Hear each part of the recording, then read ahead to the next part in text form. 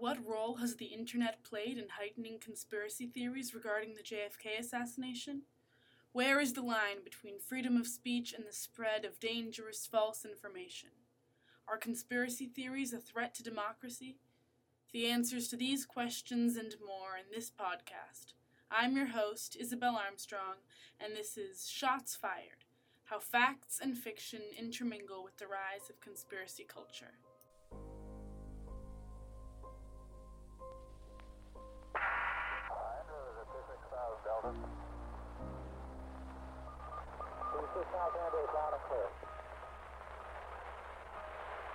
Roger, you're loud and clear. I'll be monitoring this frequency. 36,000 Roger, you're loud and clear. How do you read me now, Red?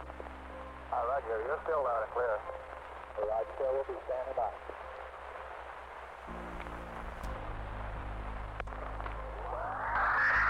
The White House Situation Room, Priority 1 patch from 86902. Stand by.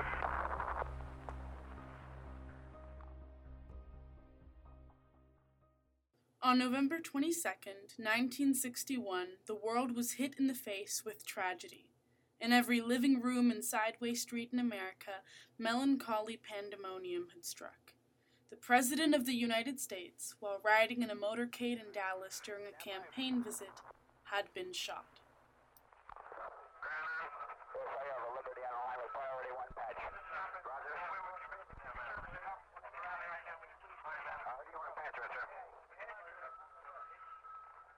You know, you grow up with it. It's one of my earliest memories. It's my father's birthday, actually, that day, November 22nd. And so I certainly remember it as a 3-year-old, which is a very odd thing. That was author, history teacher, and PhD David Rappaport.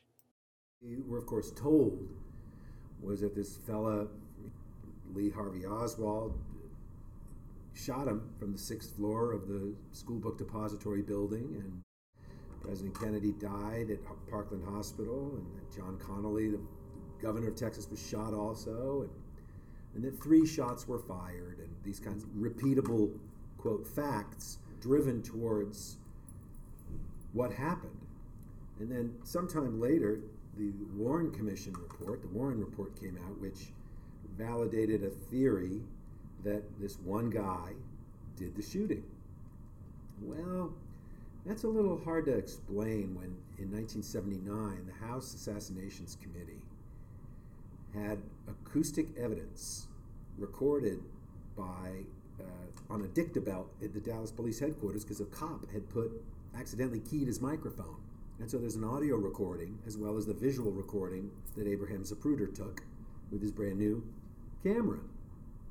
When you sync those up, the House Assassinations Committee concluded that 4 shots were fired, not 3.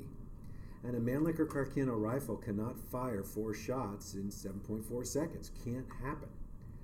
So that really sheds a lot of light. Now, this is independent of all the fact that witnesses ran to this one area that everyone calls the grassy knoll, and that there are eyewitness statements from railroad workers saying that they saw people behind the fence, and there's footprints there, and there's all kinds of other, and these are very credible witnesses. But it's the House Assassinations Committee evidence that has not been refuted and still stands as a testament to the fact that we don't really know what happened. Since then, a cultural phenomenon of questioning authority and seeking unorthodox answers to open-ended questions has only mushroomed. According to a study done by the London School of Economics and Political Science, 60% of Americans believe in conspiracy theories around JFK. These conspiracy theories manifest themselves in different ways, from YouTube playlists analyzing the video footage of the assassination to Reddit forums where rash, absurd theories are proposed. To explore these theories, I got a Reddit myself, followed r/JFK assassination, and, well, let's just say I'm one more blog post away from making myself a tinfoil hat. There were people proposing that Jackie did it from the car, people saying that Oswald and LBJ were working together, and all kinds of crazy things. Now, one could argue that these so-called conspiracy theories are, albeit eccentric and strange, harmless. Even as conspiracy theory culture widens its grasp on young minds with the use of the internet, how many of these critical thinkers will end up inflicting actual danger in a society? Is democracy actually being threatened? One thing I noticed when I was scrolling through r/JFK assassination, it was practically impossible to tell the difference between a joke or a meme and when someone was actually serious about a theory. 1 second, you're looking at a meme that states, "Lil Pump killed JFK," and the next second, you're presented with a detailed analysis of how Jackie executed the assassination from within the car. It is because of this that it is so hard to determine whether these conspiracy theories are actually dangerous. What's more, the JFK assassination, unlike conspiracy theories about lizards as politicians or birds as spies, is a much more nuanced and complicated topic. As Rappaport stated earlier, even historians and academics aren't sure of what really happened on that day in 1961. That being said, some academics believe that such conspiracy theories are, in fact, detrimental to democracy. Author and academic Joseph E. Skinsky at the University of Miami states that the danger of the JFK assassination conspiracy theories is that they make a perfect jumping-off spot, an indoctrination of sorts. You see, the basis of most JFK assassination conspiracy theories are that the government lied to the people.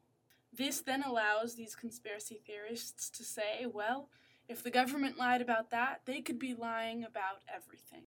I do see Usinski's point, and while I do agree that we shouldn't let young people or people of all ages fall into rabbit holes of outlandish conspiracy theories that have no basis in fact, encouraging people to question their government is not a threat to democracy, but rather it is what enables democracy. Especially in this fake news proclaimed era where nobody can trust the information that is being handed to them, it is vital that we begin to question where we get our information from. That inquisitive outlook that allows people to succumb to conspiracy theories isn't inherently flawed, it just needs to be channeled to the right direction. So, I'm definitely not telling you to do what I did and get a Reddit and start following JFK conspiracy theories, but I am telling you to think critically about the media you're consuming. It was JFK himself who said, "Too often we enjoy the comfort of opinion without the discomfort of thought." Andrew, is it 26,000 Delta? 26,000 Andrew is loud and clear. Roger, you're loud and clear. I'll be monitoring this frequency. 26,000 Andrew, Roger, you're loud and clear. How do you read me now, Red? Roger, you're still loud and clear. Roger, still will be standing by.